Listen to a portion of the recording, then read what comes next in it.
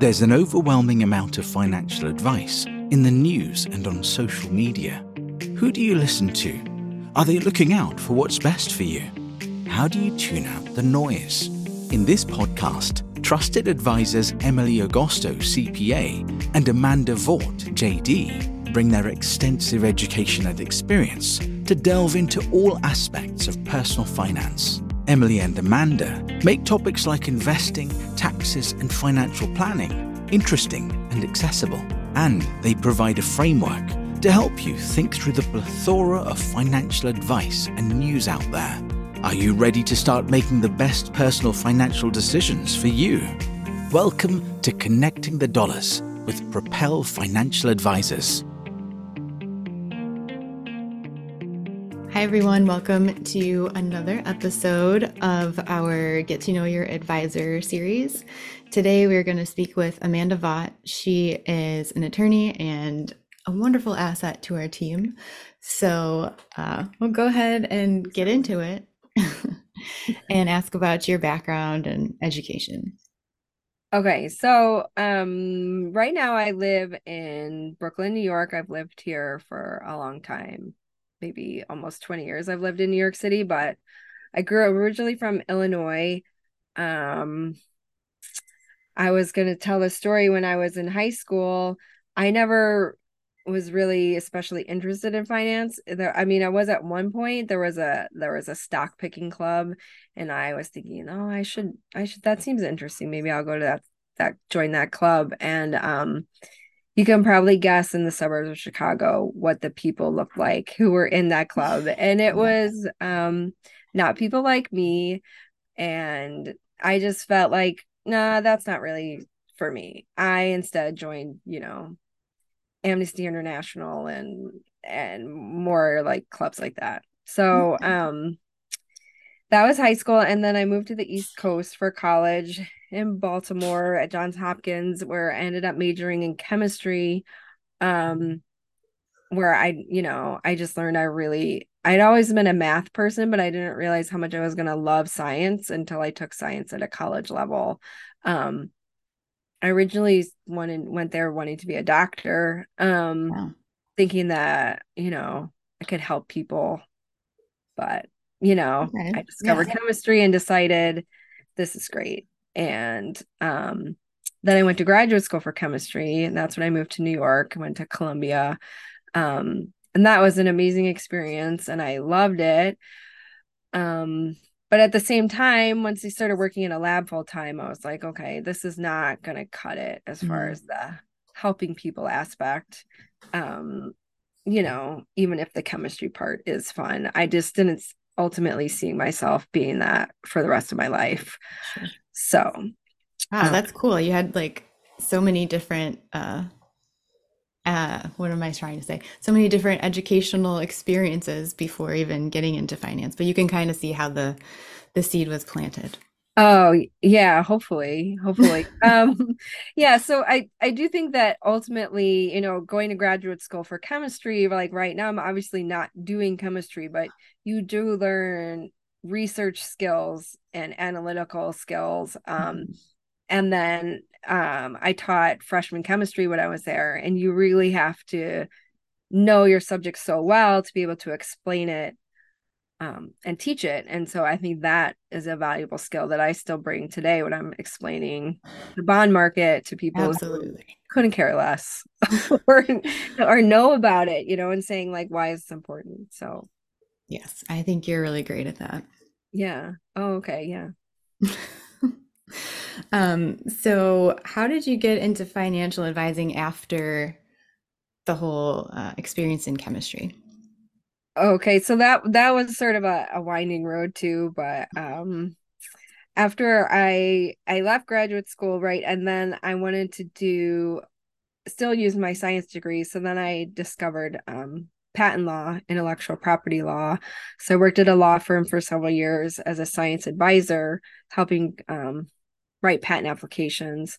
And then eventually went to law school and practiced as the patent attorney for several years until 2009, a great year, when I was laid off along with a lot of other people in this country Yeah. and a lot of lawyers in New York City where I was practicing.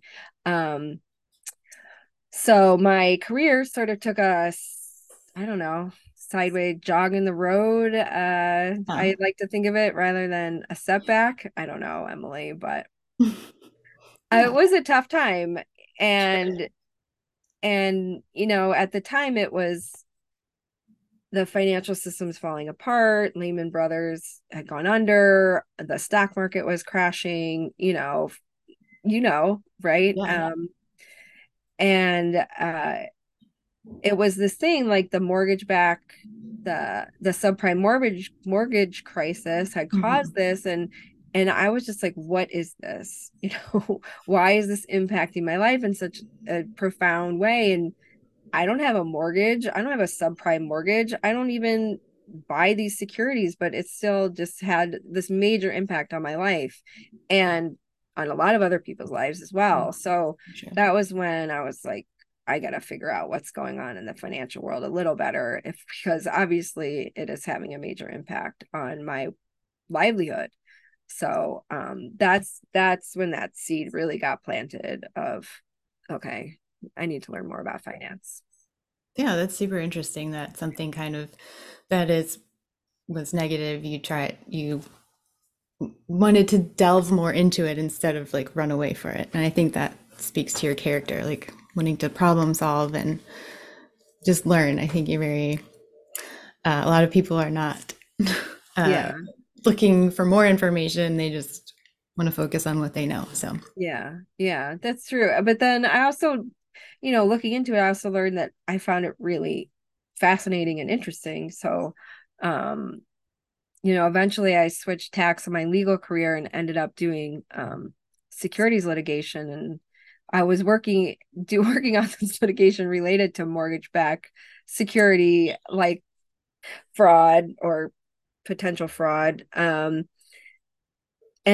it was just felt really ironic that I was all of a sudden, you know, getting paid and working on these kinds of cases on something that had really messed up my life there for a yeah, little bit. So, like representing those banks that actually were the reason for causing yeah. problems in your life. So, I mean, at the end of the day, this is not really, I didn't really want to be representing major banks. I got into the legal field to help people, and that, um, when you see some of the inner workings of what's going on, and you're just like, the deck is so stacked against regular people Yep. who don't understand this stuff, and nobody makes any effort to explain it or to help people. You're really on your own as an individual. And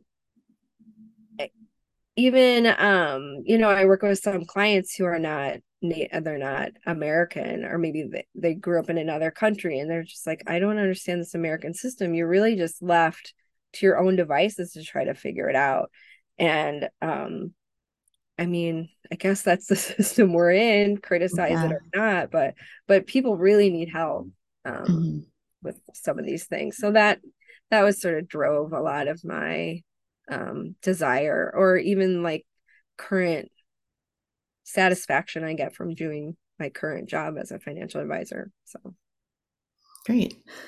So there's still a gap between when you were doing securities litigation to working at Propel. How did you transition? okay, so that was when I did like my legal practice. It was really interesting. It was a lot of hard work. But as after a while, it became something that wasn't exactly what I wanted to do. And I thought I should probably leave before I get really disgruntled, because I had seen attorneys really burn out bad on some of the Mhm. hours and some of the work that you do at some of these big New York City law firms.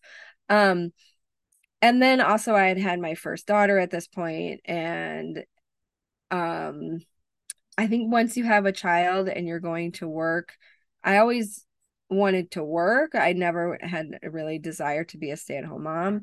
So I knew I wanted to work, but it was also like, if I'm going to be away from my child, I want to be doing work that is important to me and that means something to me. So that was really the catalyst that got me to make the change.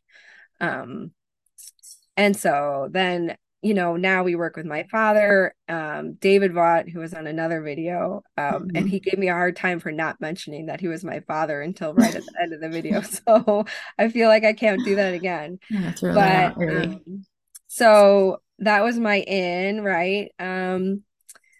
And we started working together in what, 2016, 2017.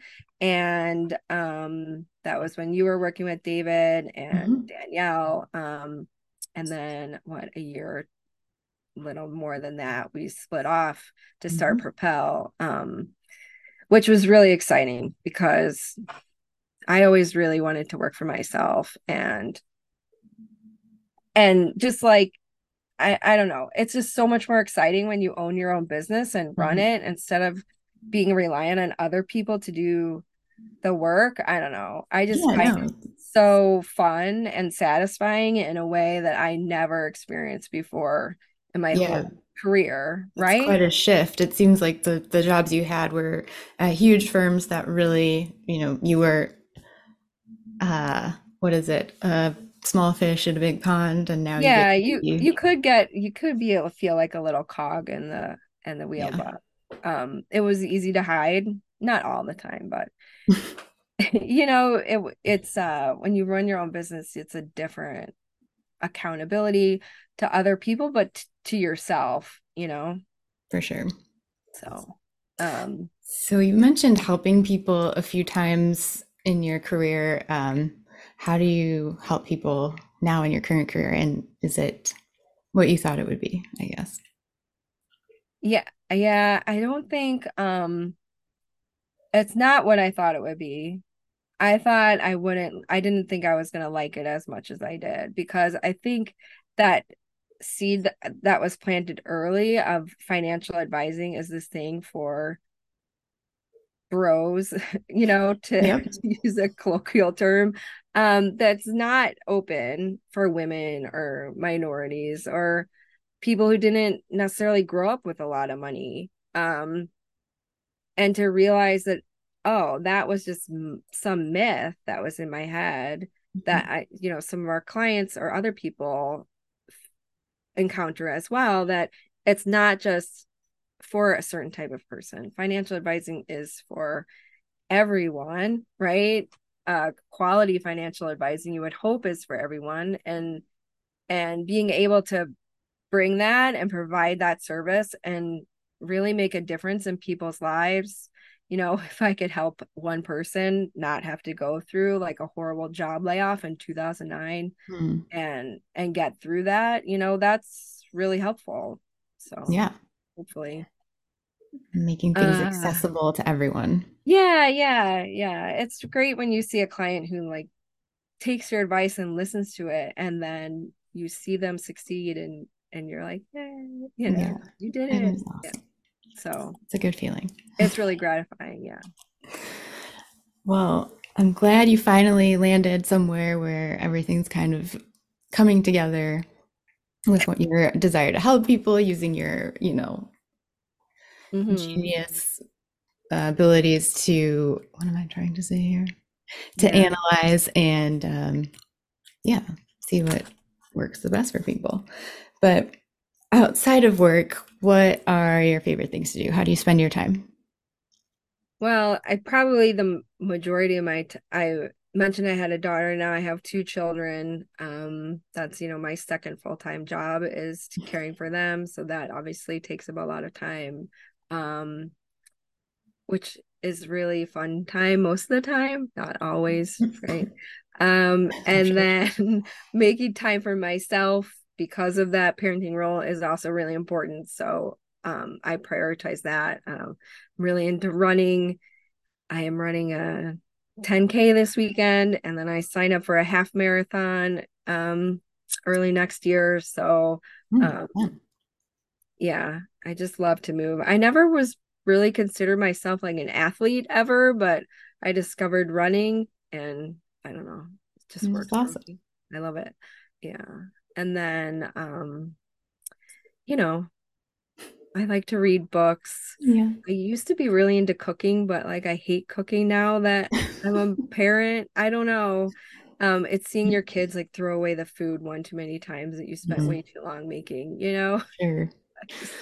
Yeah. Um, but I'm starting to get back into cooking a little bit. So, I like to make things, and at the end of the day, if it's cooking or knitting something, or I got into like drawing a little bit during the pandemic, I still like to do that now. So I think it's important to stay curious, keep learning, and that's what I try to do outside work. That's awesome. You're a very well-rounded partner in our firm. Anything else you want to add?